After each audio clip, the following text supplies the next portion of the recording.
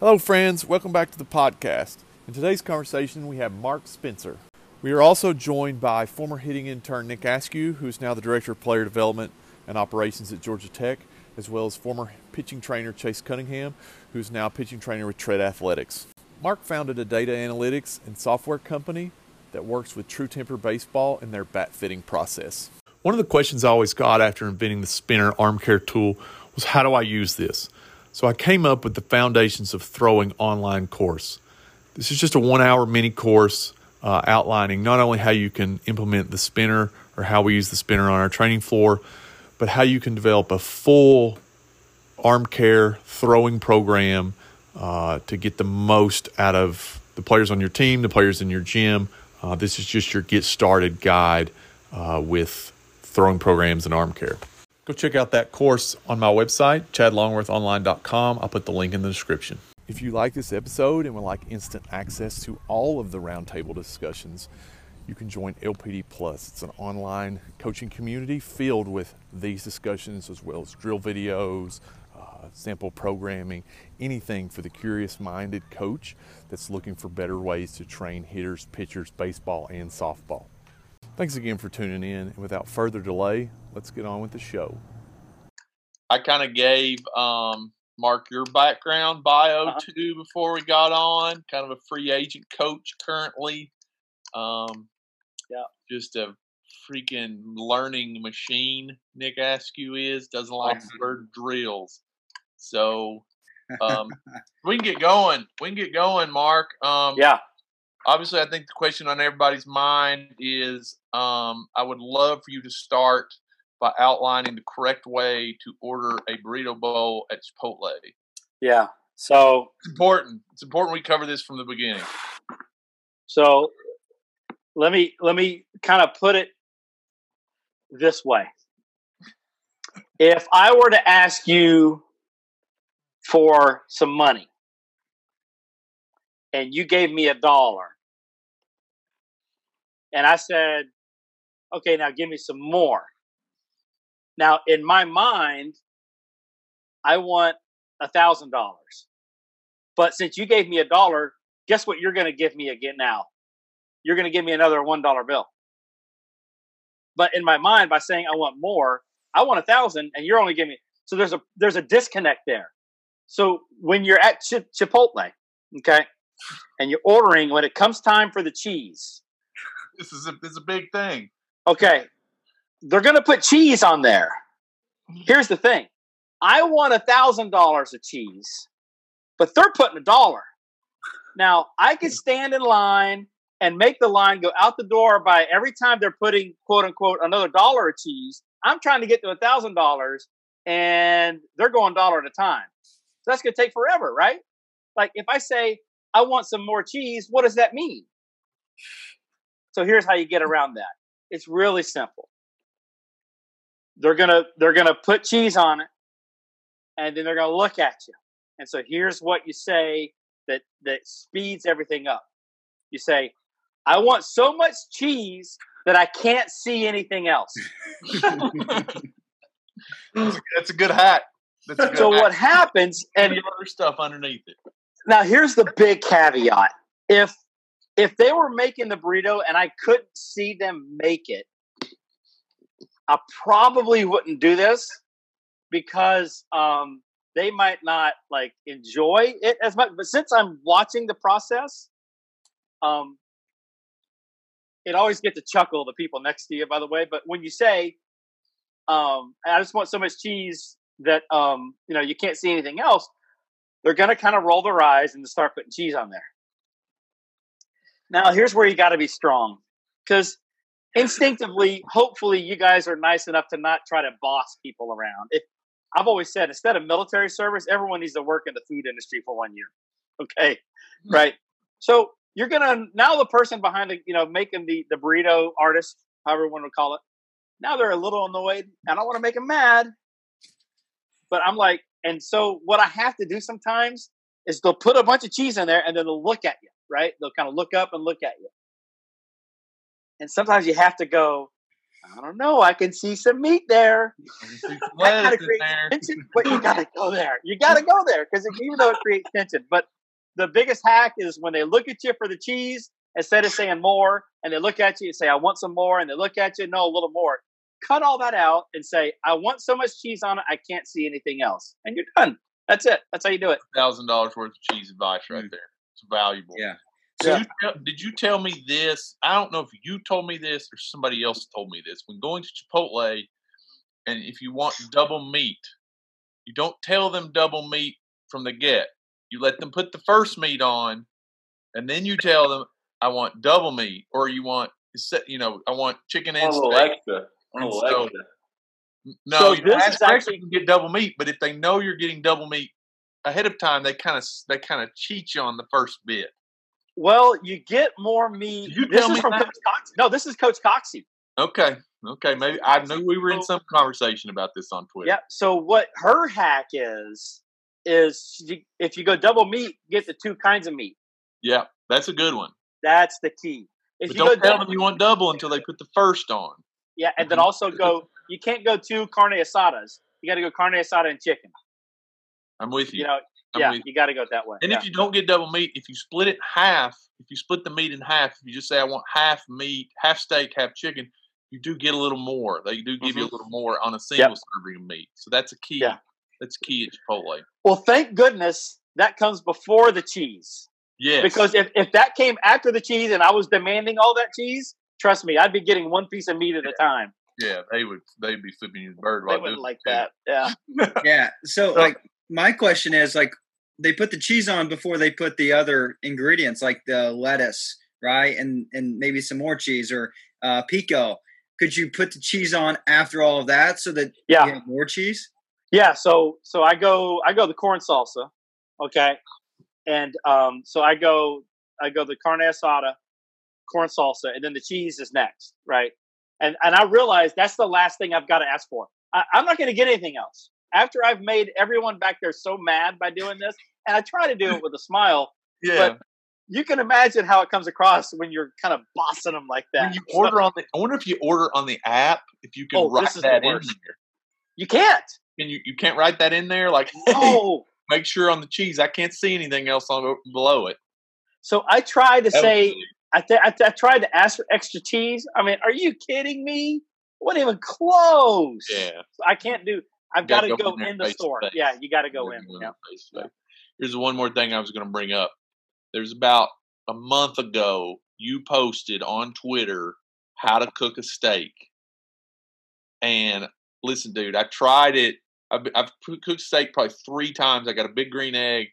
You got to slow cook that thing so it's rare all the way through, seared on the outside. Dude, you're onto something there. Yeah. So reverse sear method. So yeah, that was something. I had always made steaks to where I would sear it on the pan. 100%, yeah. And sear it, and then I put it in the oven and a little bit of red wine and cook it that way. Well, now I do the opposite. So I take the raw piece of meat, season it, salt and pepper. That's it. And then in the oven at 275. Yep. You're just regular oven, 275 for 45 to 50 minutes. Yep, long time. And then you take it out, 10 minutes of resting, and then you go sear. So 1 minute each side, and you serve it hot.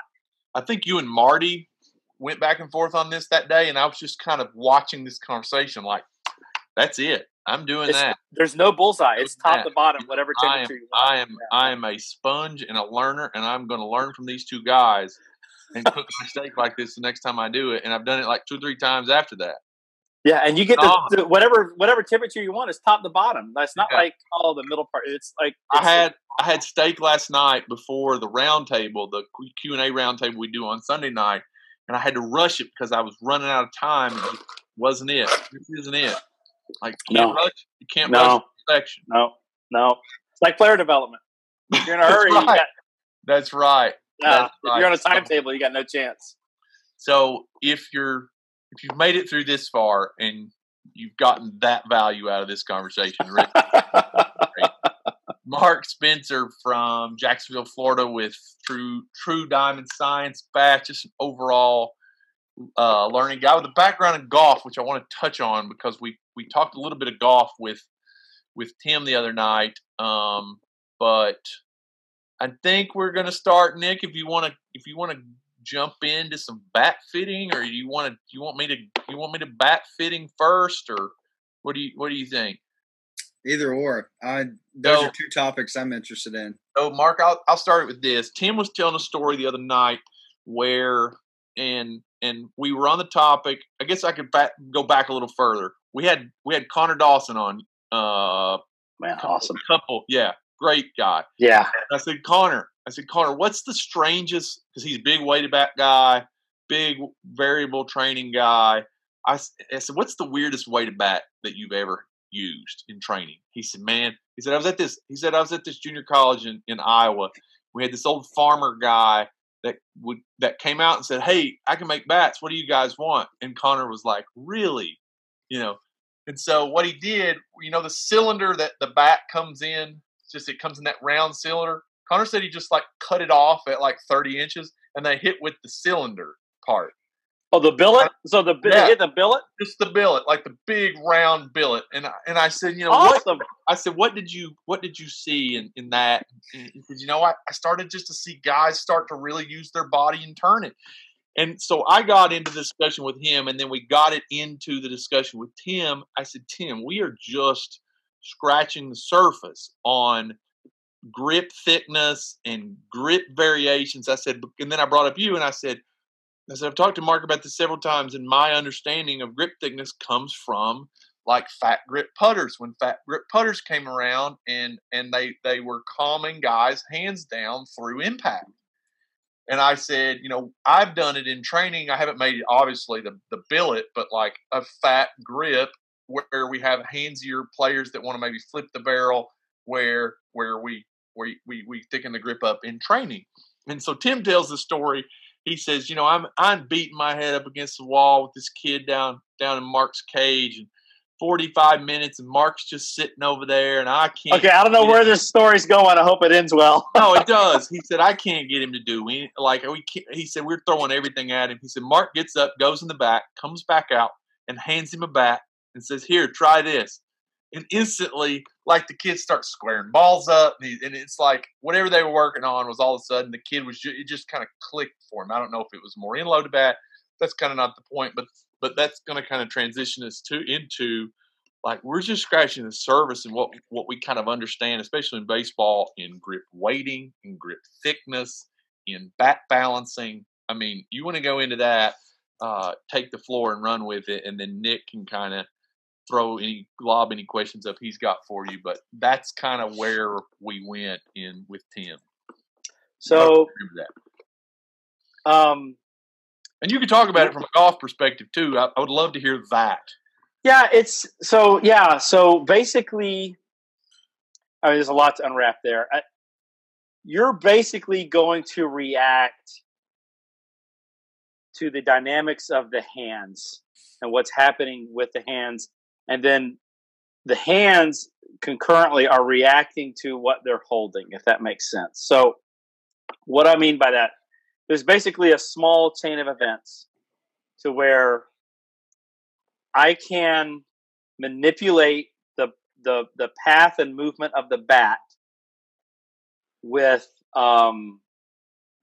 balance point relative to the hands, and then I can manipulate the body relative to the size of the grip. If that makes sense. Yep. And it's not just the size of the grip, top to bottom. It's each hand independently, and that's the part that's tough to unwrap for baseball because in golf we can manipulate. I'll back up. So in golf, I think people would really be shocked at the dynamics of each player on the PGA Tour, each player's grip and the way their grip is configured. What they got to realize is that they have basically, and we refer to it in golf as top hand, bottom hand. Yep. And so what you'll hear a player, and this is one thing that's wild to me, is you ask a tour player, like right now, you ask Tiger Woods, hey Tiger, what's your driver configuration? He'll tell you, my driver's a D4 swing weight. It's 44.5 inches long. I use a 74 gram shaft, tipped half an inch. And it's, he'll tell you the brand of the shaft is, and then he'll tell you, and then I do one extra wrap under the right hand. Okay. Like a golfer can break down exactly the equipment they use and the balance points and all that info. And I've asked professional baseball players, hey, what kind of bat do you use? I think it's a Rawlings. Or they may say, I use the 271 or the 110. Yeah. Okay, what's your balance point? I don't know. What's the grip diameter? I don't know.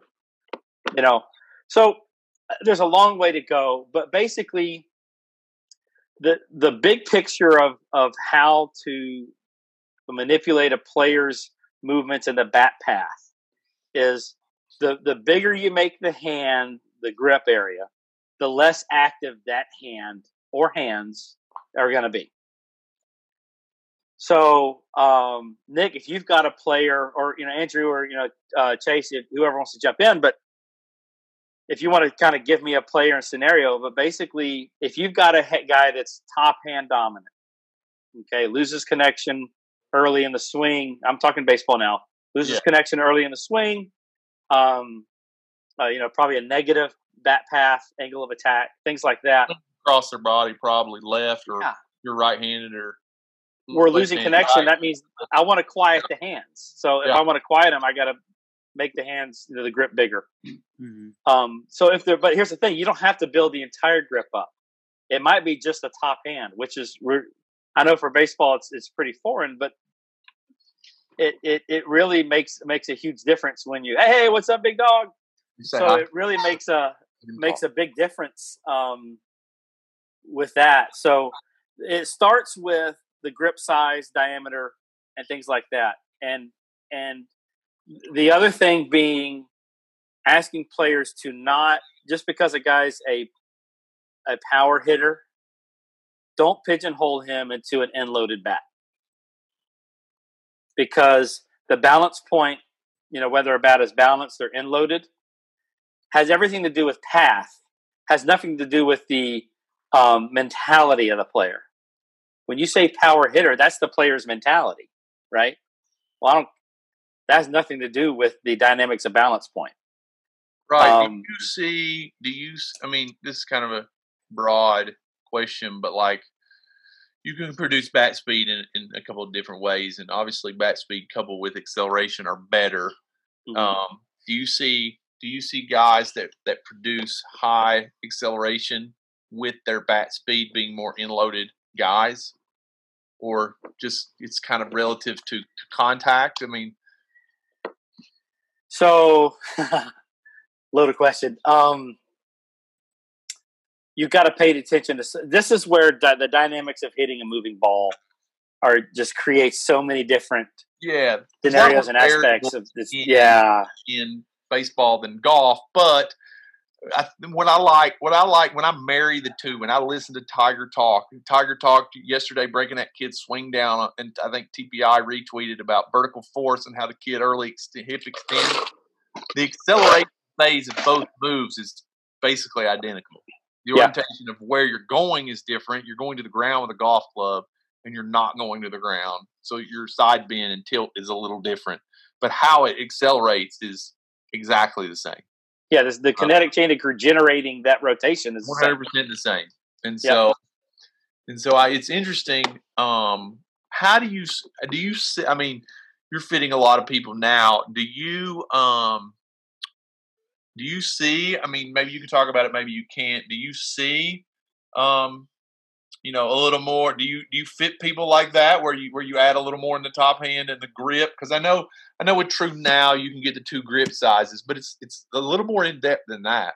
It's a lot more, yeah. So True does. I don't want to make this a True infomercial, but True does offer a couple of different grip sizes. But invariably, what I do is I'll just give the parent and the player, advice on that, and I keep some extra grips with me, and I'll even right there in the spot build up just the top hand, build up just the bottom hand, and they'll see the difference on the blast sensor just like that immediately. Obviously, as you can imagine, it's a very foreign concept. So they've already spent 20, 25 minutes with me doing something they've never done, which is get fit for a bat. Right. Now kind of throw this on top of the end. So you kind of got to know your audience. But right, for sure. You know, I've spent a lot of time specifically, you know, talking with Monty Lee at Clemson and James Ramsey at Georgia Tech, and bouncing a lot of stuff off them. And they're super open-minded guys, and they're trying something with their players, which is fun. But yeah, I'm seeing the same dynamic changes with Monty at Clemson. My favorite one, he has a guy that's, I think he's like 6'4", double XL batting gloves. You know, he was using, but because he's a big, strong, powerful guy, you know, he was always going to an end-loaded bat. And then got the dynamics of the bat, and it's the standard size grip. He's using a standard off the rack size grip. He's got double XL batting gloves. This is a big dude. Yeah. And he's got a positive 20-degree attack angle. And then Monty says, and he's got a big hole at the top of the swing. Well, yeah, no kidding, right? Yeah. If they're just throwing fastballs up, he's got no chance. So I actually had him. So they're a different brand. They're Easton. I'll just say it. They're a different brand than us.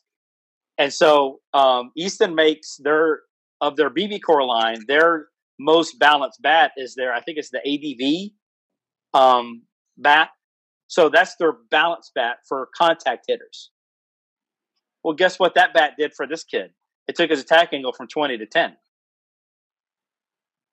The other thing was we built his grip up. So Monty built his grip up, so double the size of the grip, and then went to that bat, and his attack angle went from 20 to 10, and he's just immediately roping hard line drives middle, right over the L screen.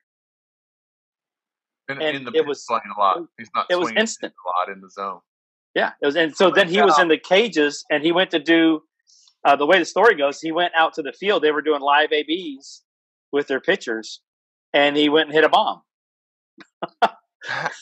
with the contact hitter's back. You know, with a fat grip on it. What's the reaction? I mean, I talked to Tim, and you know, in training, if you give them a very oversized, like an oversized grip, and you give it to them, all of a sudden it's like the wheels start turning. It's like, I don't even know what to do with this. And I imagine for a guy that's that skilled and you double his grip size and he puts it in his hand, it feels like you're holding like this cup right here, and all of a sudden you're just having to like turn it as fast as you can.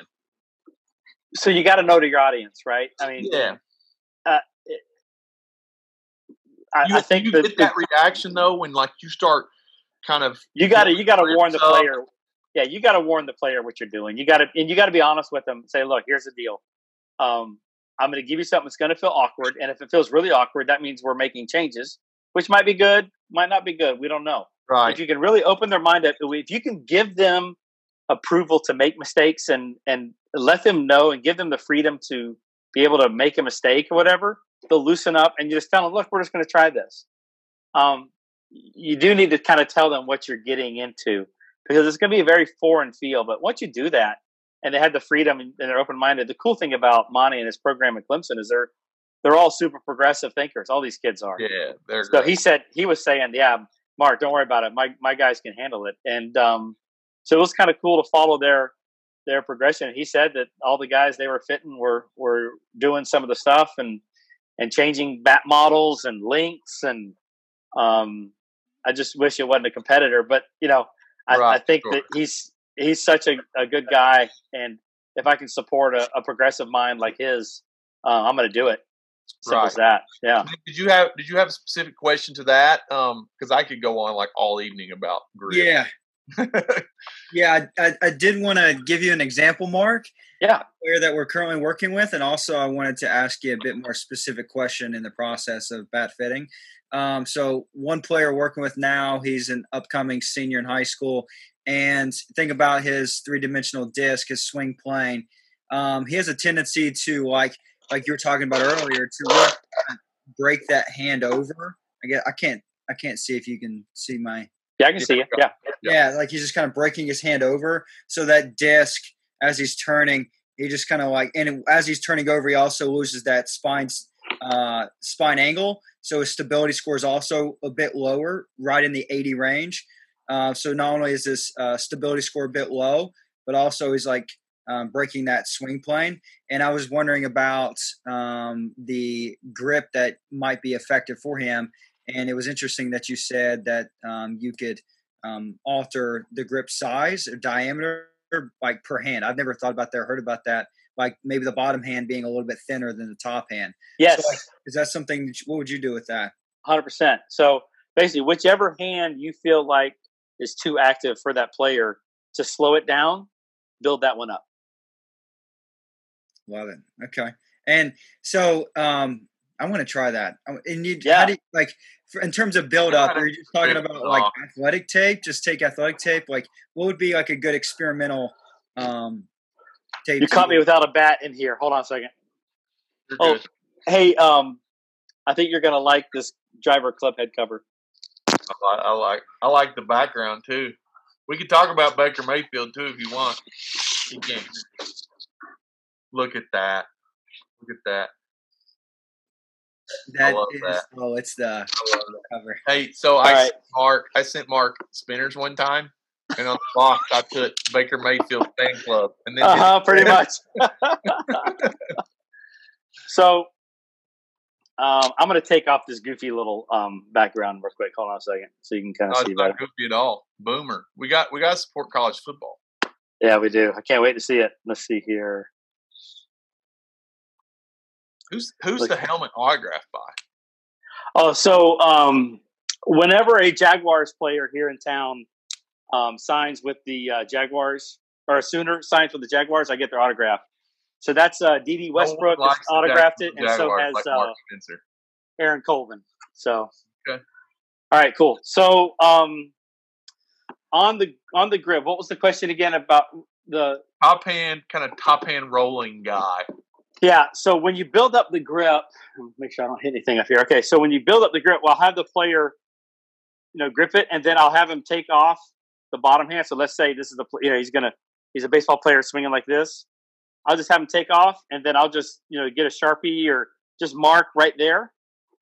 And then if you're gonna have to invest a couple dollars in a few lizard skins or whatever. All kinds of grips, yeah. But just start it there and just build up the top hand. Starting there. So have them take their grip, have them take their bottom hand off, and just start the grip there. Mm-hmm. And how much would you build up? Is it experimenting? If you buy lizard skins, get the thickest one they make. Okay. So I think it's the 1.5, maybe. Yeah, something like that. Yeah. Okay. Just have those on hand, because I would tell you 99% of players have grips that are too small. Not even close. 100%. Because think about it this way. Same thing with golf clubs. When you bought a mass-produced golf clubs, they purposely make them too short and too light for players, and the grip's too small, because it's easier for you to, for someone that's a little bigger, to adjust to a club that's too small than it is to adjust to a club that's too big or too heavy.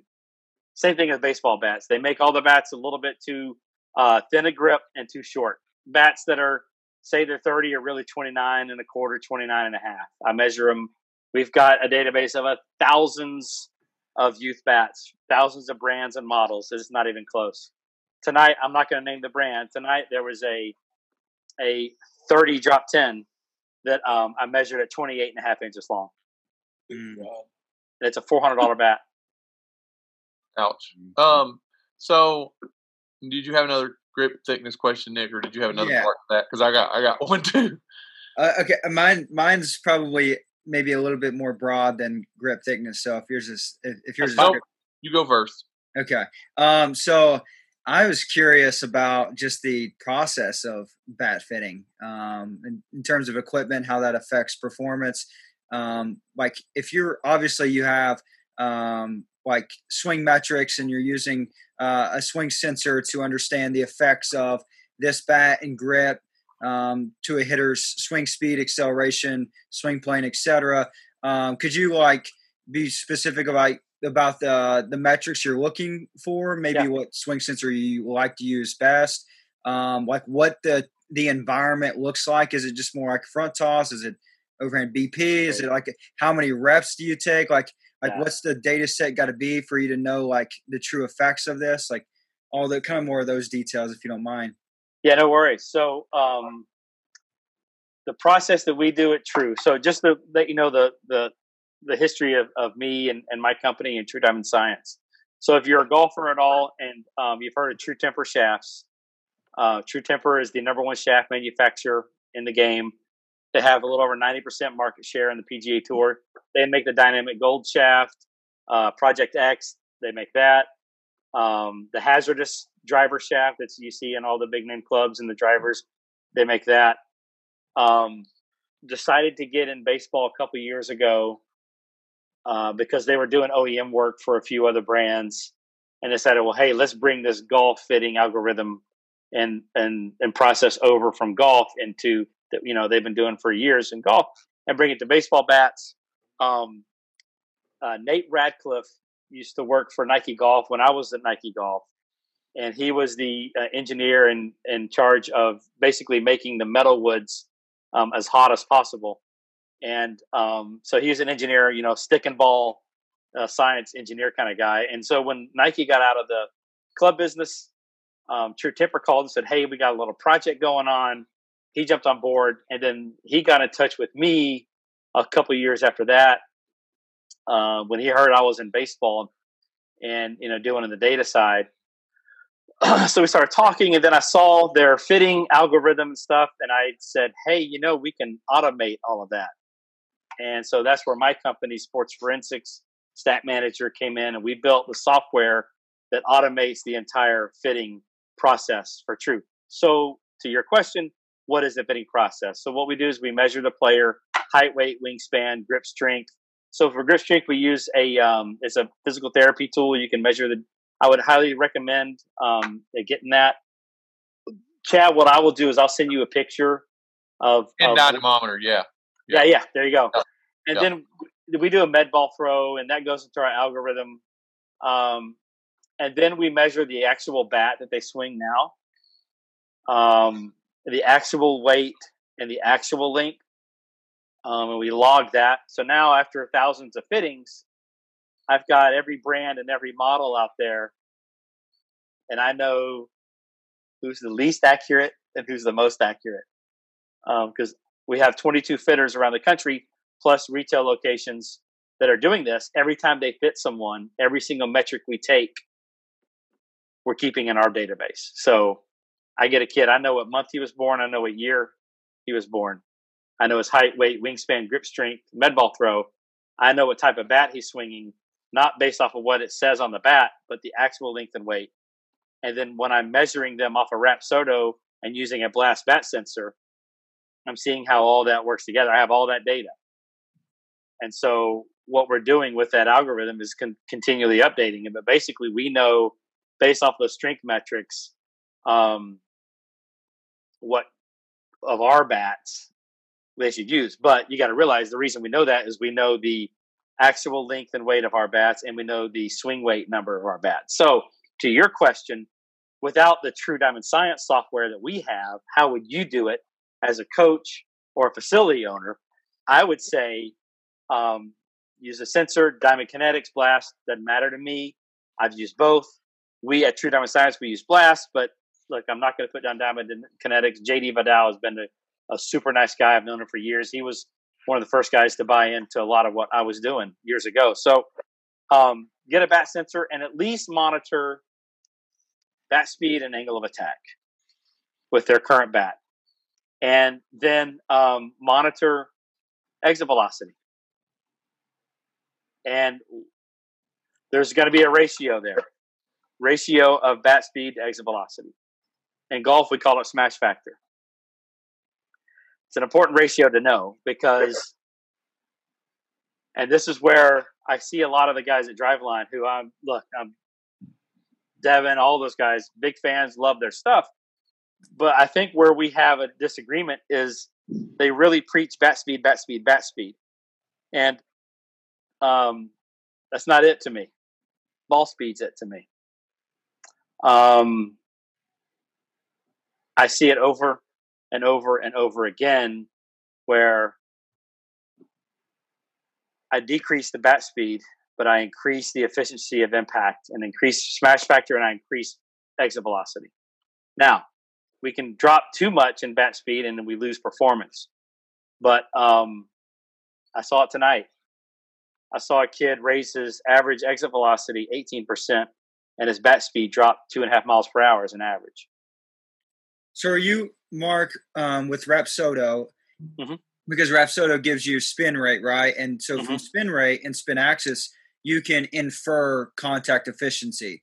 So you're able to, is that one metrics that you're considering for like if this specific grip or bat length, weight, size affects contact efficiency at all? No, what do the kids say? That ain't it, or it ain't that deep, right?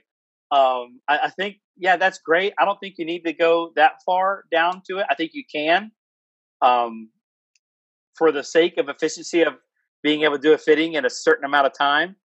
We only got 30 minutes per player.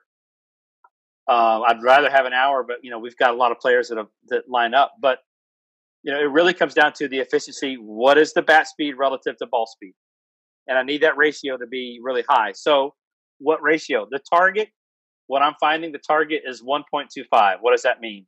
We want the ball speed, the exit velocity, to average 125% the speed of the bat. Okay? So if they're swinging the bat 50 miles an hour, oh man, I just planted myself into a hole. Yeah. They need to be hitting it 60. Yeah. They need to be hitting the ball 60. Hard and a half. Yeah, hard. They need to be hitting the ball 62.5 miles per hour. To make it 100, and then the math is much easier. They need to be hitting it. Their bat speed is 100. They need to hit it 125. Yes. Yeah. Yes. That's usually my go-to. Like, you got 100 mile an hour bat speed, you should hit it 125. 125. So 125. So they need to be hitting it. So, but yeah, that's our goal. So if you're in a facility and you've got a sensor and a HitTrax or a TrackMan or Rapsodo or whatever, 125 is that's your dream. That's where you want to live. So that's all you really need to do, because I think, Nick, you're on the right track of making sure that the efficiency of movement, that they're staying connected and all that stuff. But my argument would be kind of that, Chad, here we go, first principle thinking, right? Yeah. So to get 125, you have to be absolutely squared up from impact, from incoming pitch angle to attack angle. And we got to square the middle of the ball up. Okay? If I'm doing that, I really don't care how I got there, as long as I can repeat it. Mm-hmm. Yeah. So the goal is 125%. That's the goal tonight. I had a kid start with his bat at 107, and we got to 125. The tough one was actually J.C. Flowers' little brother was in there tonight, and he came in and nice player. He's going to be a freshman in high school next year, and he came in there and he was at 122 with his bat. Well, what can I do? But basically, we got to 125. And I tell the parents, say, look, is that worth $280? But what I was able to do is we went another 1.5 inches longer of a bat with him, and we increased his bat speed, and we increased his velocity a ton. So, there's a lot of factors. So that would lead to this. Yeah, I mean, my wheels are turning like a lot, but you see that in that kind of, there's two numbers to me that stick out in that equation, is the bat speed to hand speed ratio, and then which 3-to-1, you're looking for 3-to-1 bat speed to hand speed, and then the rotational acceleration number in that. Like, you can improve those things with balance and grip size, because again, it's somewhat about, it's that transfer of energy in the rotation, and Nick, we've talked about this. It's kind of how the wrist orients, first of all. Like, do the wrists orient kind of in a neutral place where the barrel turns efficiently? You can do that by thickening the grip up, right? Right. If you thicken the grip up, it's going to kind of neutralize that wrist. So now we're turning better. And then, and then the balance. Here's was a question. This is we're in youth bats right now. True is in youth bats now. But I think what's going to be super interesting is when they get into BB Core, where performance is pretty standard across the board. And who's watching this Zoom, by the way? Because we can go into that. It'll be just members of this community. Is it just us 5? Because we can get into this. No, it won't be. No, I mean, you don't have to go in depth. You don't have to go in depth about what they're doing with their BB Core bats at all. Like, you don't have to. No, it's fine. But I'm going to lob this question up to you: is how much of a difference is it going to make? And I pose this question to Tim because, again, we're just scratching the surface in bat fittings, where we can move the swing weights. Like, we're going to custom build bats, and we can move the swing weights 3 inches up or 3 inches down, because that's going to be a huge deal. Like, can I put the swing weight right in the sweet spot of the bat? Or can I put it 2 inches below the sweet spot or 2 inches above the sweet spot? Like, so that is where things start to get really interesting. I'd like to see bat flex, like club shafts. Like, I would love to see all of this stuff. So this is a driver that I use. Okay. These right here, these are weight ports. Yep. I can make this a 12 ounce or 12 gram or a 2 gram. And I can move them around. I can hit snap hooks all day long by putting a 12, and I have, unfortunately, by putting a 12-gram weight here in the heel. That's my only rule of golf, by the way. That's my only rule of golf. If the ball doesn't go left, I'm all right. If I can aim down the right side of the fairway, no way it's going to go either straight or cut, I can play all day. If I start, all you would need to do on a baseball bat, it'd be right here in the middle. It's basically just create a slide that would be this wide. It doesn't have to go that far. Yeah. You would just slide the weight here, slide the weight there. That's coming. Yeah. That's coming. Yeah, I think it's super interesting. I wasn't even talking about customizable. It's just having it, pro guys having them custom built, or colleges having them custom built to their guys, where you want the swing weight right here or right here. And then you want this grip thickness. Let me ask you this. And I don't know that this is illegal. I don't think it is. But, I guess it's maybe gray in BB Core bats, is like adding lead tape under their hands or under their grip above their hands. Or, like, I talked to a kid from Missouri about that. It's like, hey, if you want to heavy your bat up, I don't think it's against the rules as long as you don't alter the bat, to just add some lead tape either under your grip. This particular kid wanted a heavier bat, and I told him kind of the stuff we'd done as far as like taking in-loaded bats, but then rebalancing the MOI by adding lead tape under their hands, so that because we did it at one fall with the college team, and across the board we increased bat speed like substantially by just doing that, by just adding lead tape under their hands and then covering it with athletic tape so it doesn't look abnormal. But Barry Bonds did that. Remember when Barry Bonds we talked about this before, had that huge knob? Sosa did that. They had that huge knob. And to me, all they're doing is like taking the heaviest barrel and then just rebalancing back so it just swings normally. Which is amazing to me. And I am in the baseball community now. But sometimes I will question the baseball community. And here's my biggest question that can't get an answer to is, people keep saying, yeah, he's a power hitter, needs end loaded. Is there any more power hitter than Barry Bonds? He used a balanced bat. I mean, come on, guys. So it might have started. It might have started as an end load, but when he added that huge knob to it, he rebalanced the MOI, and it's perfectly balanced. All I want to know is how efficient are they with that balance point? I don't care if they're profile. Like I said, I don't care about their mentality. I don't care if they're a contact guy or whatever. That's their mentality and intent. That's not my thing. I'm here to focus on what's the path of the barrel to the ball. Is it where his hands need it to be? Because we lose track of the ball 8 to 10 feet from the plate. we stop tracking the ball from there to impact. We don't see the ball. This is fact. This has been studied. So we lose track. Yeah, we lose track of the baseball that lasts 8 feet. Pro hitters 5 feet, amateur hitters 10 feet. Okay. Well, we lose track of the ball. Well, that barrel better be where my hands think it needs to be. So that's the fitting. That's the importance of the fitting. So we've got to be accurate with the barrel. I don't care if the barrel's end-loaded or balanced. It doesn't matter. All that matters is that how does that player, their dynamics of their hand strength, their speed of the hands. Jack Nicklaus versus Tiger Woods. One guy's got big old butt and big old legs. The other guy's super skinny legs. Did Jack?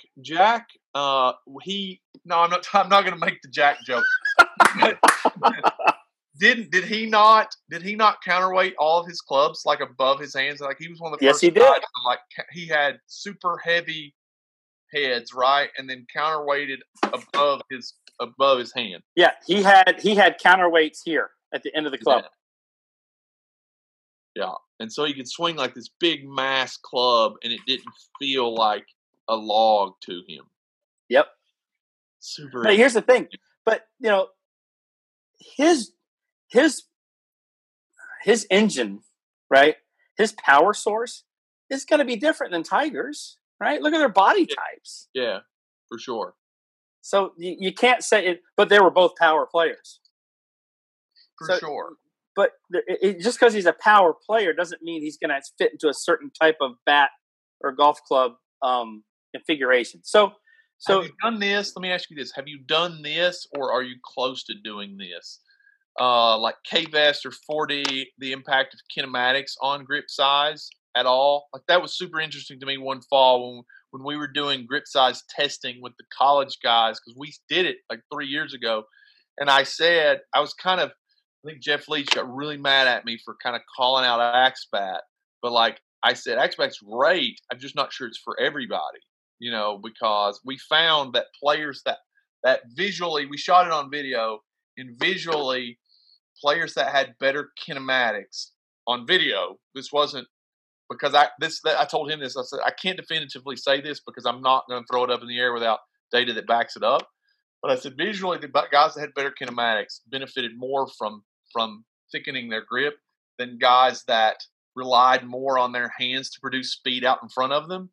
They really suffered with a big grip. Now, optimally, I would like for their kinematics to be better so they can swing a bigger grip that's going to give them more support through impact. But like initially, how do you get to that? Or have you even done that? Back to my initial question, have you done it with 4D or K-Vest or any kind of kinematic? No. And so, but you're bringing up an important point. I just had to write this down. So I want to make sure that I'm clear that grip size is not directly related to hand size. Right. Grip size is directly related to the dynamics of the movement of the hands. So what I mean by that is just because a guy has double extra large gloves, that's not the reason we put him in that oversized grip. It was his bat path and his activeness of his hands is why we put him in that bigger grip. That makes sense. So yeah. I don't want to take a static measurement. A static measurement being a guy's height, his the length of his arms, the size of his hands. Those are static measurements. The baseball swing is not only dynamic, it is probably the most dynamic movement in sports. So why use static measurements to help fit a player into a dynamic movement? So the important thing here is because the baseball swing is a dynamic thing, the fitting process, the fitting steps should be about measuring dynamically. So I'm glad you brought this up because I do need to circle back on that. Don't just put a player in a really big or a really small grip because of the size of their hands. Put them in a big or small grip because of how they move. Right, and like that goes to my point of like the K-Vest though is like you can really start. I'd like to get that data. I don't have the data. I'd like to get it. Yeah, like I know factually he's pushy. My K-Vest says that, or we use 4D. I like 4D because now you get you can get several different measures, but like you can get the dynamics with the bat of 4D. You don't get the dynamics with the bat in K-Base. You have to shoot it with a blast or Diamond Connects, but you get it all in the 4D, and that would be super interesting to see, like what kind of effect on especially upper body kinematics you could have doing these things. Be super interesting. Yeah, no doubt. It's fun. It's a moving target, but just, I guess, before we jump to the next thing, I guess, what I want to just make sure I get across is just don't rely on static measurements. Static measurements should not be a part of the equation at all when it comes to bat hitting. Do you find, to Nick's question, do you find that you only have 30 minutes? We can have 10 days. Obviously, the larger the data set, the more accurate it's going to be. Not that it's inaccurate, but you have 30 minutes. We're kind of getting just a glimpse and a snapshot. Obviously, just like you said, hitting baseball kid could come in tired, slept 5 hours, fails the vertical jump test that we do every day, so he's super fatigued, and you don't get, as accurate a snapshot as you would, over the course of time. And I think it's super. I think, again, the interaction between the hands and the bat and the transitioning of energy. I told the story, Mark. I don't know if you've seen it, and we can move on after this if you want, because I got some golf questions. But I told the story yesterday on the Q&A roundtable. I watched you remember Adam Savage that was on Mythbusters? Yeah. Okay. He's got a new show that's called Savage Builds, and he built an Excalibur sword out of a meteorite. That's not the story. He got a sword guy, a trainer to show him how to use a sword, and he was showing him how to cut through a bottle. And the guy that was the sword trainer guy said, just try to keep it connected and just keep this. Don't try to add to the sword, because the sword is what's carrying the energy. And if you try to add to it, it's just going to bounce off. It's going to stop cutting. And so Savage hits it a couple times, and you're cutting a bottle, and the sword's got to go in like this. Savage is kind of going in like this. But one time he gets it, and he starts cutting the bottle, but then he says, and then then something happens, and then the guy asks him, what happened? He said, well, I felt some resistance in the sword, and I started to add to it, and the sword stopped cutting and started ripping the bottle.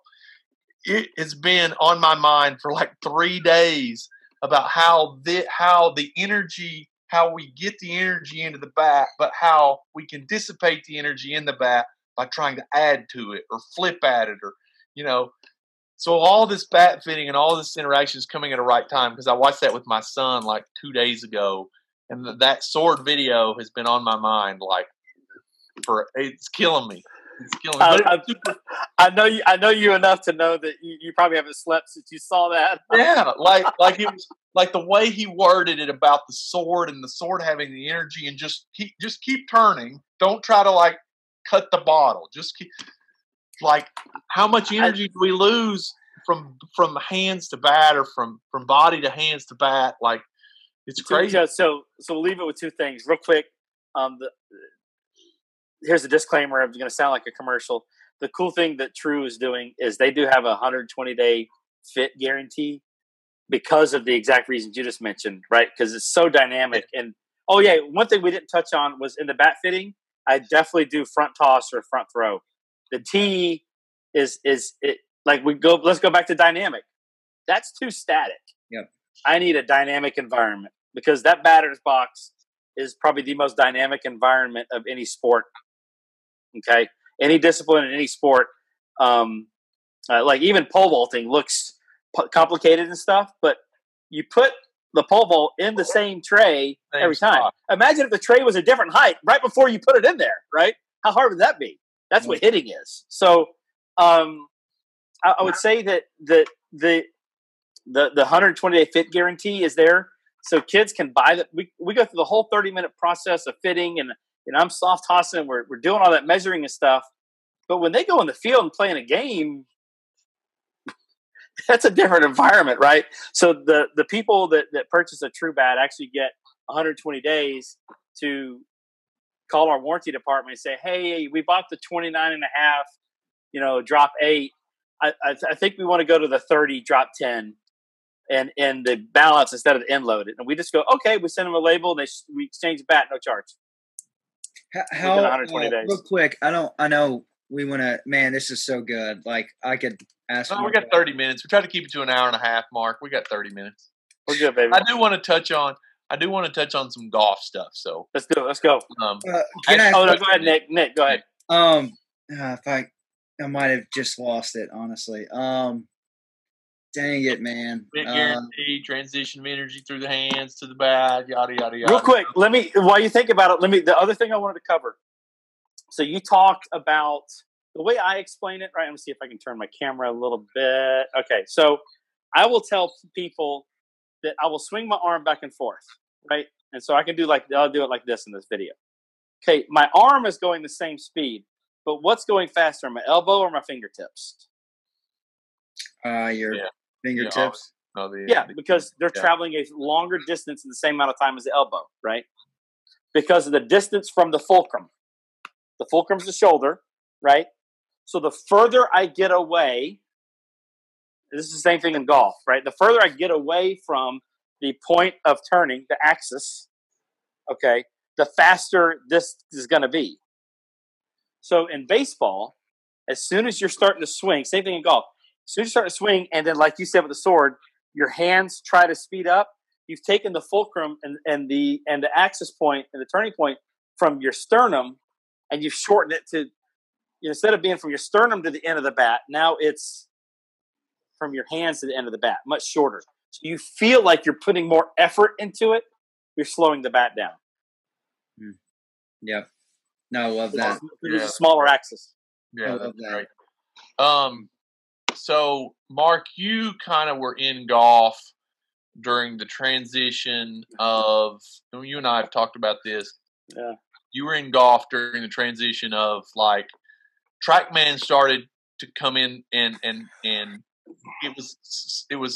was proving things in golf that people had said forever that wasn't necessarily true. So you have you put that nicely. It was wrong one time already, and now you're living through it again. Just touch on, because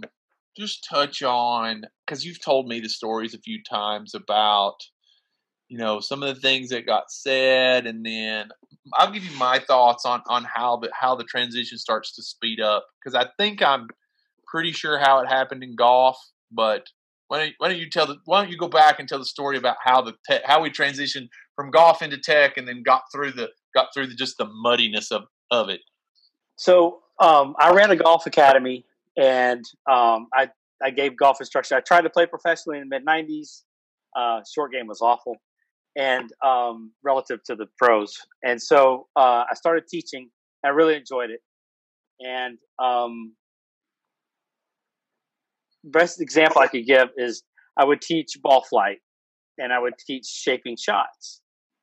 And the PGA of America is an association of 35,000 individuals in the country. So when you go to a golf shop, there's a PGA professional. This is not a PGA Tour player. These are the people that run golf shops and give lessons. They are accredited. You have to go through schooling, years of schooling to become a PGA of America, PGA professional. Part of the schooling is the instruction part. And they have an actual instruction manual that they've had for years. I'm talking like 80 years. In that instruction manual, it tells you that the ball starts on the path of the swing and then curves to where the face is pointing at impact. So we all taught that for years. I taught it. I had players that won the state amateur in Florida. That's a pretty prestigious tournament. Okay. If you're winning the state amateur in the state of Florida, you're a pretty good player. State high school champions, they were my student. I was teaching really good players. So I could have considered myself a really good instructor, that I knew what I was doing. Once TrackMan and FlightScope, so I started using the FlightScope in 2004. And the TrackMan came along and I used both. Once that data started coming out, we started realizing, wait a second, it's the opposite of what we've been teaching. And what we learned is the ball, I don't care the path of your swing, the ball's going to start with an 85% influence of where the face is pointing. And then the ball's going to curve off that line with the relative path to that club face. Which means this. In a practical application for all these years, if you had a problem with a slice, you were told to close the club face, to stop slicing. What we learned is that the slice is actually because your club face is closed and your path is left of it for a right-handed golfer. To hit a draw, you don't want a closed club face. You need an open club face. And so we go from trying to tell people one thing, and then we had, with the data, I had to admit to myself first that I've been wrong. Here I was an accomplished player and then an accomplished instructor. I could have easily said, like so many baseball instructors I see, I've played the game. I coach these great players. I know what I'm talking about. You and your data are full of crap. Which a lot of guys did, by the way. Yes, which we all did until it was like to hear you tell the story. I mean, it was like anarchy in golf. It was. There was a guy named James Lights. When this happened, it was complete anarchy. So I had to admit to myself and that I was wrong. And when I did, I was so thankful I did, because all of a sudden it made sense, because I would do it and then I'd match up the data with the video and I was like, holy smokes, I've been teaching the opposite of what really happens.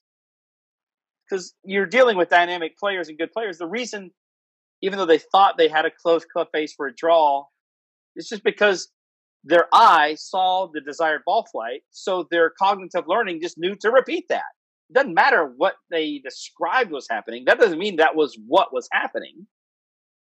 The way that we learn is, if we're getting a result that we want, we're just going to repeat that action. It doesn't matter if the description of our action is accurate or not. It's irrelevant. Right? I'm not going to sit there and tell a player who's hitting absolute strike golf shots and knocking the pin down, I'm not going to say, hey, you're wrong. No, I'm going to reinforce. I'm going to study and measure what he's actually doing, so that if he comes back to me, right, and he's struggling a little bit, I can go to the notes and I can measure and I can see the changes and do it. That's what we have to do as instructors. So let's take about the fight. So what happened in golf is, in about 2007, 2008, when the data started to become irrefutable, there was about a 5-year battle of the data set people. So TrackMan Maestro, Joe Mayo, James Lights out of New Orleans. That's how Mark found me. That's right. Talking TrackMan Maestro on Twitter about something. That's how Mark found me. It is, and I got hooked up, and that was at the end of the golf data battle. And then when I saw the battle Chad was waging, I'm like, this is now starting again in baseball. And then I got into this. But yeah, I don't know why I did this, but it took about 5 years of absolute, and now it's all 100% accepted. And the best way to give the example is, you used to see the PGA Tour. So if you've ever seen the driving range during the week of a tour event, you'd see the David Ledbetters and all these big name, Hank Haney, all these instructors would be walking around with a camcorder, right? And recording the player. Then the player would go and look at the video and hit. Now, on a PGA Tour event, none of them have camcorders. They've all got their own TrackMan or Flight Scope. Some of them, I think DeChambeau has two. Mm-hmm. I think he uses. And then they've got an iPad in front of them. They hit a shot, and they look at their numbers. If their movements and numbers are good, they don't care. They don't care what it looks like. So what golf has done has transitioned from aesthetic to functional. And baseball is still in love with the aesthetics of the baseball swing. And it needs to move to the function, because pitchers are going to there's going to be a whole lot more guys throwing 105. And this whole wind up your swing and load and have all this time, they ain't going to cut it no more. Sorry, Chase. But, stupid. Chase knows that. So what needs to happen so golf basically transitioned from aesthetics to function, and baseball, it's just not there yet. Everyone still talks about the way a swing looks on video, and I'm telling you, man, that ain't it. That ain't it. No, it ain't even close. I think actually Doug Dvorak told me this story. I don't know if you know Doug. He's down in Windermere. His son played. I don't know. Doug played on tour though. He played on a couple of tour events, so he was a good golfer. But he told me he was around. He was around during that time, and he told me. I said, Doug, like, how did it happen? Like, how did that happen? And he told me, he said, he said in golf, what you have to understand, and he says there are only like what is there 130 or 150 tour cards? How many tour cards are there? Tour cards, PGA, like the top. Yeah, like 200 something. But yeah, so a full field event is 144 players. Yeah. Okay. And then an invitational is going to be about 100 to 120 players. So he said you got to understand. He said that's all there is. There is no more. And he said what happened was there were a lot of okay players that started taking tour cards from guys that were good players by using the data. He said when they started taking the spots on tour and they started catching up to the Tigers and they were using all this information, those guys all of a sudden took notice and was like, oh shit, like I can't, like my livelihood depends on having one of these 150 cards. And if I don't embrace this, then these guys are just going to keep coming up with better information than what I've got and taking my spot on tour. What's amazing about baseball is it's the same thing. I mean, there are only, call it 300 tour cards in the big leagues. Yeah. And what's going to happen is guys are going to have to start coming up from the bottom and taking spots from guys in the big leagues, taking their tour card with developing on better information. And then all of a sudden when the players start to take notice, it's going to go fast. It's going to go really fast. It's not going to matter at that point what the coaches have to say. I think and now that you say that, I bet you the reason it's slower to take in baseball is because of guaranteed contracts. In golf, there's no guaranteed contract. Yeah, you miss the cut, you ain't getting paid. Right, and the equipment. Greg Rose said this on the Eric Cressey podcast. The equipment manufacturers run golf, so they want their whole thing is in R&D and technology and development. And so the better they can get guys to play, and the more guys they can get on tour, the more money they're going to make. Baseball's ran by owners, and so they have no vested interest in like seeing Johnny with a true bat play better. That's a great point. If the owners were in the equipment world, then they would be investing into all the R&D because they have to sell bats and like Titleist runs golf. And so Titleist wants to make me down here in Wise, Virginia, hit better drives. And so you got TPI, then you got fittings. And so they're trying to make me play better. So I buy more clubs. Can we, I'm sorry, I don't have a better segue for this. We don't have much time left. I want to talk a little bit about some stuff that I've been working on recently, relative to, it kind of fits in, Nick, about what we talked about with the bat fitting. So one thing I noticed, and I'll back up a little bit. Remember, I'm not a swing instructor for baseball. I'm an observer. Oh, you know more than you let on. I point that out to people on Twitter. I'm an observer. Stop it. No, but I'm an observer, right? And I focus really hard on trying to define first what is happening. Mm-hmm. And then once I can define what is happening, I want to define why. Mm-hmm. And then that has, when you answer those two questions, the how answer takes care of itself.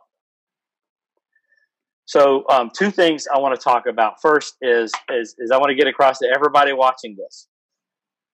If you have a bat sensor, use it on every tool you have in your shop. If they're swinging PVCs, put the bat sensor on it, monitor that. If they're using an end-loaded bat, put the bat sensor on the end-loaded bat, measure what that player is doing with that. If they're using a overloaded but counterbalanced bat, put the bat sensor on that, measure what they do.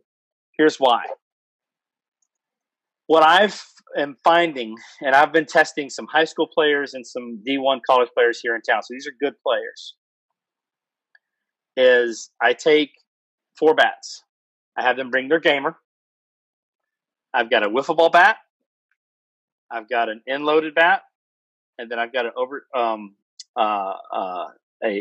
overweighted balanced bat. They hit 5 hits off the tee with each one of those 4, same location and everything, and then I just measure their movements with those 4, and it is not consistent or uniform, the difference between those and how the player reacts. So why is that important? Even though I'm a believer in variability and what that does to the ability for the player to learn how to move, I think we need to be really conscious of the fact that if I see, here's one thing I noticed with the overload bat, end-loaded, with a couple players, their hand speed and the bat speed dropped dramatically.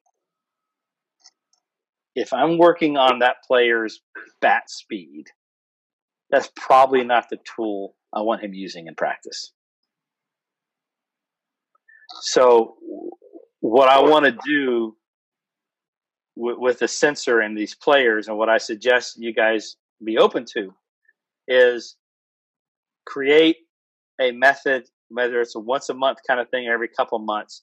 When you do your assessments and player evaluations, add in that.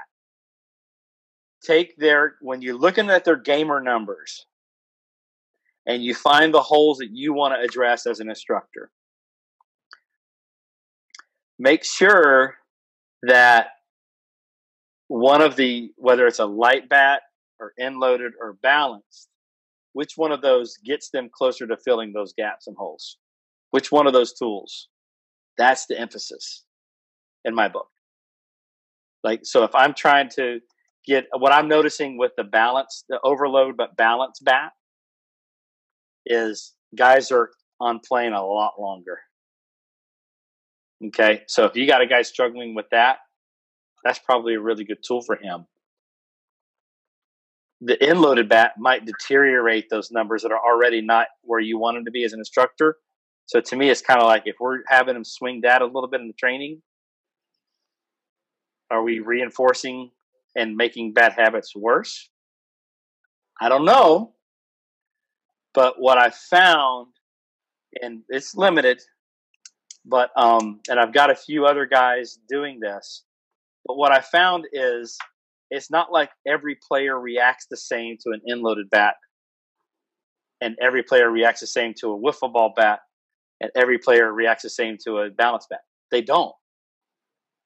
Because it kind of goes back to the thing about Jack Nicklaus, Tiger Woods. Their source of energy, their source of power, every player's source of power and energy and movement is going to be different.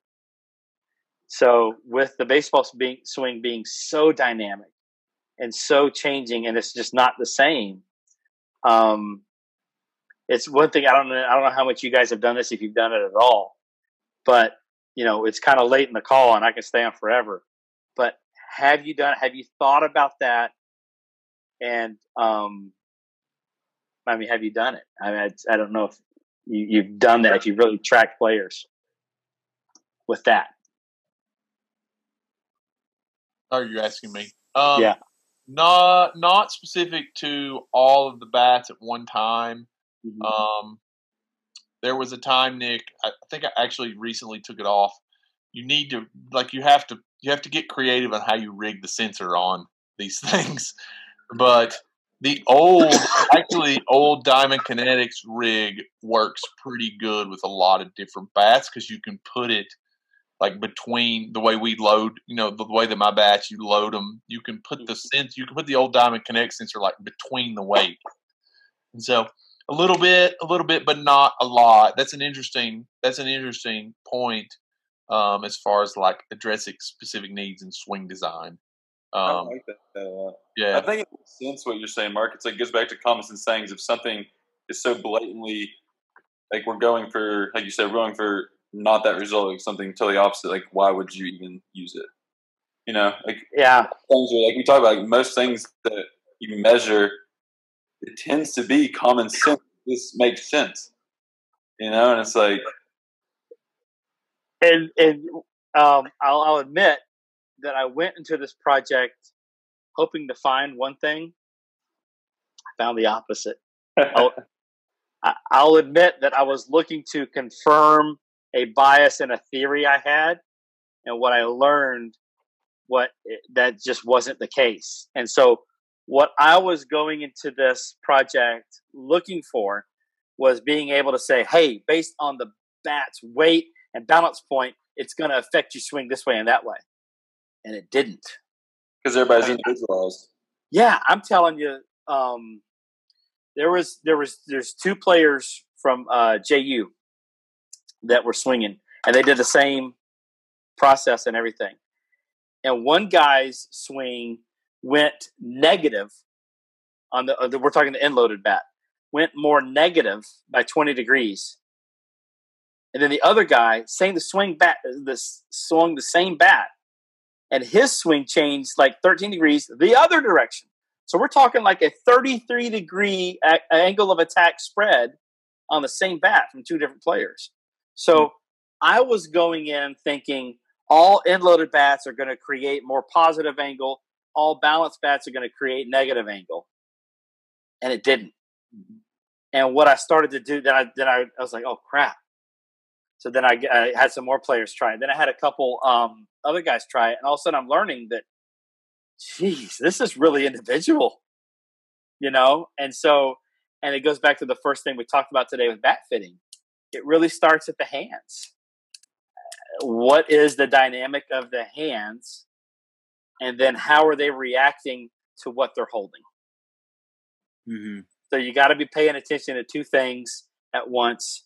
And I guess the last point about when you're observing the sensor data, kind of throw out any of the late hits, if that makes sense. Like, I'm not going to critique a guy's angle of attack if he was really late, because it's going to be more.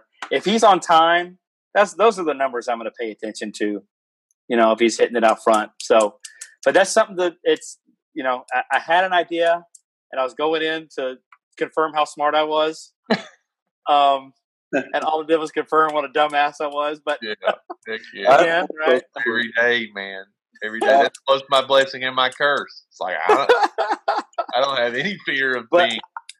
I can't ask you enough and to recommend enough, I guess, to really, anytime you have a player using a training bat, put a sensor on it and monitor them. So the thing you see me tweet about and everything all the time is measure, measure, measure. It doesn't mean you're telling the player everything you're seeing. Okay, No. It doesn't mean that. You as an instructor, you as a coach, you have a responsibility to measure and log as much as you can. Yeah, I got two quick questions. Yeah. And I mean, I could go on. This stuff is good, man. This is chewy. But so like with creating a bat on like a DK sensor, have to choose what bat they're using. Can you like choose like PVC or wiffle like on a DK? Like how do you create a bat like that on a just get the length right. Just get the length right. Just get the length right. Yeah. Okay. My other PVC, but real quick, PVC. I mean, if you're using PVC, you want to know where the sweet spot is. So if he uses a 33-inch bat, just put 33-inch bat, because what you're trying to do is find out what's the sweet spot relative to his hands and the sensor are. That's gotcha. So it doesn't matter what the length of the PVC is. Just it's the distance from the hands to the sweet spot is all that really matters. So we use this PVC. Chad uses it more than probably I do. They're really thick and short PVC. Awesome. Yeah. So I'd love to see his thing. Let's see the numbers. Like we like aesthetically probably what it does to the player, and we probably like that. But let's measure what's it really doing. Mm-hmm. I don't know. Yeah. All right, I got Go ahead if you got No, something. go ahead. No. I want you to finish because I got one last thing I want to cover tonight. Okay, I've been waiting to ask you this, man. So Okay, no, but here's the answer. Tell them until you can't see any other ingredients. That's right. That's right. That's the whole answer. Sorry, go ahead. Oh man. Okay. Before we can get back to that, I guess. So like at Bowling Green, like a lot of the feedback that I was trying to give our hitters swing to swing, if they wanted that feedback, a lot of times I would let them determine when I was giving this type of feedback. But the primary feedback that I was giving them was like ball flight, right? Like that was slice or that was more draw or more hook or fade. So that they understand like the relationship between like their swing direction, vertically, horizontally, like how they're impacting the ball, whether it was like high spin, low spin, if it was more vertical bat angle or horizontal bat angle. And really like, cause you're saying like, it just comes down to that, right? That bat ball collision. So like, I didn't have a lot of technology, but really all I was trying to do is direct the hitter's attention to just bat ball collision. Just if you get that right, like you'll be fine. Yes. So like my question is in the hitting setting with technology, right? Like how would you give that feedback to a hitter? Like how would you approach like, how often would you, the timing of it, just more so about that feedback. How would you approach that with a hitter? You got to know the player if they want to know the information or not. You've got to learn as a coach how to translate to that player. You've got to collect the data, and then you got to know how that player's cognitively learns and takes what they're hearing and applies it to their movement. Coaching's the hardest thing out there, right? Mm-hmm. Because everything's your fault, but you better not take any of the credit. You got to make sure the player takes the credit because you got to build them up with confidence when they're playing well. So you got to know the player. I think you're asking a question. I don't mean to elude your question, but it depends on the player. Yeah, your job as a coach to know why, and then be ready for the question. Don't tell the player why. You gotta lead them along.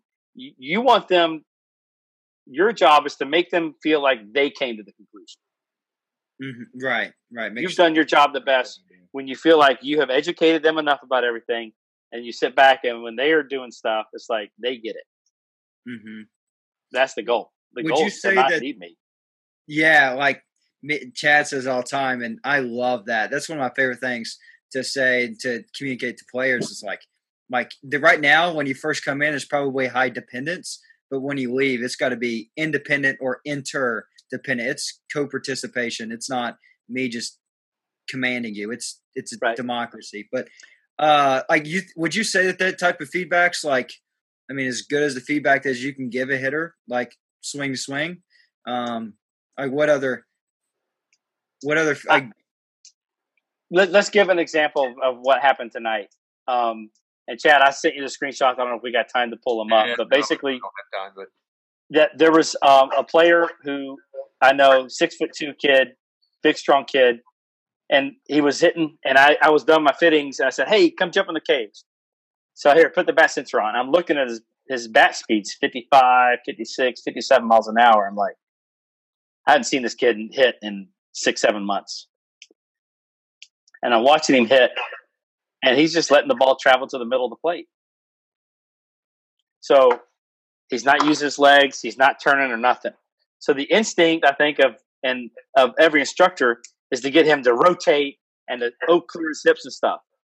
But using first principles thinking, if he's not striking the ball at the ball's getting to the plate. If he's not striking the ball at the right spot, 12 to 18 inches in front of the plate, telling him to move isn't going to help him at all. If I get him to strike it out there, I've got a pretty good confident feeling that everything else is going to go right. So I said, I went and got a rubber plate and I put it 12 inches in front of home plate. I said, when the ball's coming, strike it over this. Do not let the ball pass this area. Mm-hmm. That's all I said to him. 65 mile an hour bat speed, roping him. His bat speed increased 10 miles an hour. We've been doing a little bit of that, and I don't want to take No, it's fine. No, so the last thing is, and so what I said to him, I said, and he could feel it. He knew it was good. I said, hey, now there's no wrong answer here. I said, but what did you feel like you had to do to hit it over there? He goes, I had to clear. Yeah. Yes, right. So if we get the hitter, so you've got to know, and you've got to measure, and you've got to know what causes what as a coach. Mm-hmm. So rather than telling the guy, hey, look, I'm measuring you and your hips aren't opening fast enough, so you need to know as a coach, okay, that's happening. Why is this happening? And then create a reaction in the player because of dynamic movement. Create the scenario where that's going to happen. Yep. So all of a sudden he's hitting it out front. Everything that he and his coaches worked on, we fixed in literally 30 seconds because of point of impact. With an external approach. It wasn't thinking internally. And now and then I said, hey, you're going to miss a few. That's fine. You need to find what you're going to have to change in your swing. And then he spent the rest of the night. And I said, it may be in your legs, it may be in your hips, it may be in your shoulders. I don't care. There's no wrong answer. Only you'll know what is right for you. Yeah. I love that. And last thing I want to say is we've been using bats and even tape to represent a specific distance from the front of the plate and just asking the hitter to try to make contact in front of that as a constraint. Awesome. Yeah, create that environment that makes them react to it in a way. And this goes back to what I talked about with the weighted bats and using a sensor. Collect data. See why our job is to observe, measure, and know why. Mm-hmm. It's not to share that information with the player. That's so good. Does that make sense? I mean, that's not our job. Our job is to, we got to simplify this, right? And that's the hard part we could all break down for 30 minutes, all the way the feet, the way he's going to land, the way his hips move, and the whole kinetic chain of movement to hit the ball out front. But it doesn't matter to him because he's not hitting it out front yet. Right? I can't sit there and tell him, hey, you need to move first here and your kinetic chain isn't working right. Well, right. If we're not hitting it out front yet, that's all a waste of time because it's all going to change once he starts to learn how to be on time again. I got to reteach him to swing. So first principles, we got to get the most important part of hitting a baseball is impact, right? Yeah. So let's get impact right, and then let's work our way back from that. Yeah. It's okay, one last thing, Chad, I swear. Okay. So it's a pitcher's pitch design. Why don't we call it batted ball design instead of swing design? Because I'm stealing that. I'm going to steal that and call that mine. It's awesome. I love batted that. Ball design, not you know what I'm saying? It's you don't call it mechanic design for pitchers. Hold on, I'm going to register battedballdesign.com real quick. Okay, we're good. I love it. That's great. Yes. I've never heard that. That's phenomenal. It is batted ball design. It is. Yeah. The ball is just doing what the bat was doing at impact. That's it. Yeah. No, you're right. 100% right. Look at Chase. I'm just no, the hitters are figuring it out. So Chase knows where I stand on this. Pitchers should. I agree with some of the pitching guys on Twitter. They need to focus on their mechanic. They need to throw strikes first. They don't need to learn to throw hard. They don't need to get strong. They don't need to learn how to be and move athletic. Just throw strikes 82 right on the corner. It'll be nice. Chad, you got to compete. Yeah. You got to have grit. Compete. You got to locate. All those guys do that. Do that. Let's focus more on that than we are designing guided missiles and stupid 1800 spin rate two-seamers that just hit me in the ankle. That doesn't matter. Hey, on the bright side, we got beat in the championship game by a team who squeezed twice, and they ran poles after the game. So, God, it's great.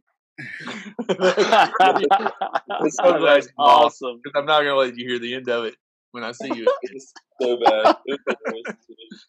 You got to focus on the fundamentals, Chase. Fundamentals win. That's right. You got to compete. Hey, you got to be up there and be a competitor. That's right. Got to. Mark. Attack that zone. Attack that zone. That's right. Mark, it's awesome, dude. Again, about when we do these things, we always tell the person, we'll probably do part 2. Like, I hate to cut it off, but I don't want to keep the people that are watching this like 3 hours. We'll cut it to an hour and a half, and then we'll do a part 2 because we can.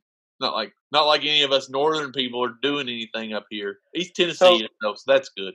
Yeah, but yeah, just if I could just recap, the what I wanted to get across tonight was measure, observe,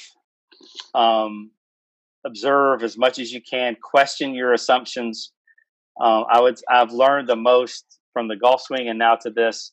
When I go in with an assumption, I don't do it as much anymore. I still look, I'm still prideful and I feel like I do know things, but man, it just keeps being over and over of it. Just the more questions I try to prove one thing, I ended up with 7 more questions. Right. But I think our job as observers, coaches, instructors, whatever you want to say, is we can't measure too much, but we can communicate it too much. So learn how to measure as much as possible. If you're using swing tools, whether it's a half bat, paddle, weighted bat, whatever, find a way to put a sensor on that and see how that's affecting the player. Because guess what? Not everybody is going to be using a paddle bat and it helps them. It might be hurting their swing. Until you measure, you don't know. You don't know. Got it, dude. You the man. And if you get anything from this, make sure you get so much cheese you can't see anything below it. You can see no other ingredients. And Mark's wife, by the way, is not on here. Let me make this one before we go. Boomer. Mark loves Baker Mayfield. He was going to come on. He was going to come on with the OU helmet on. That's what he said anyway. Boomer Sooner. That's right. Get your helmet smack in there. There you go. Correct, Coach. That's right. Competing. That was good. Wait till he puts his headphones back on. I can hear you. I got you now. You got me? Yeah. All right. Yeah. So that's it. One last point. Mark's wife has the best Twitter handle on Twitter. Never too much bling. It's the best Twitter handle there is. Never too much bling can go in a lot of ways with players that we have. If they just throw 95, they can wear all the bling they want. And all the bling they want. If you throw 95, never too much bling. Ever. You hit dingers and this monster 450-foot bombs, you can wear whatever you want.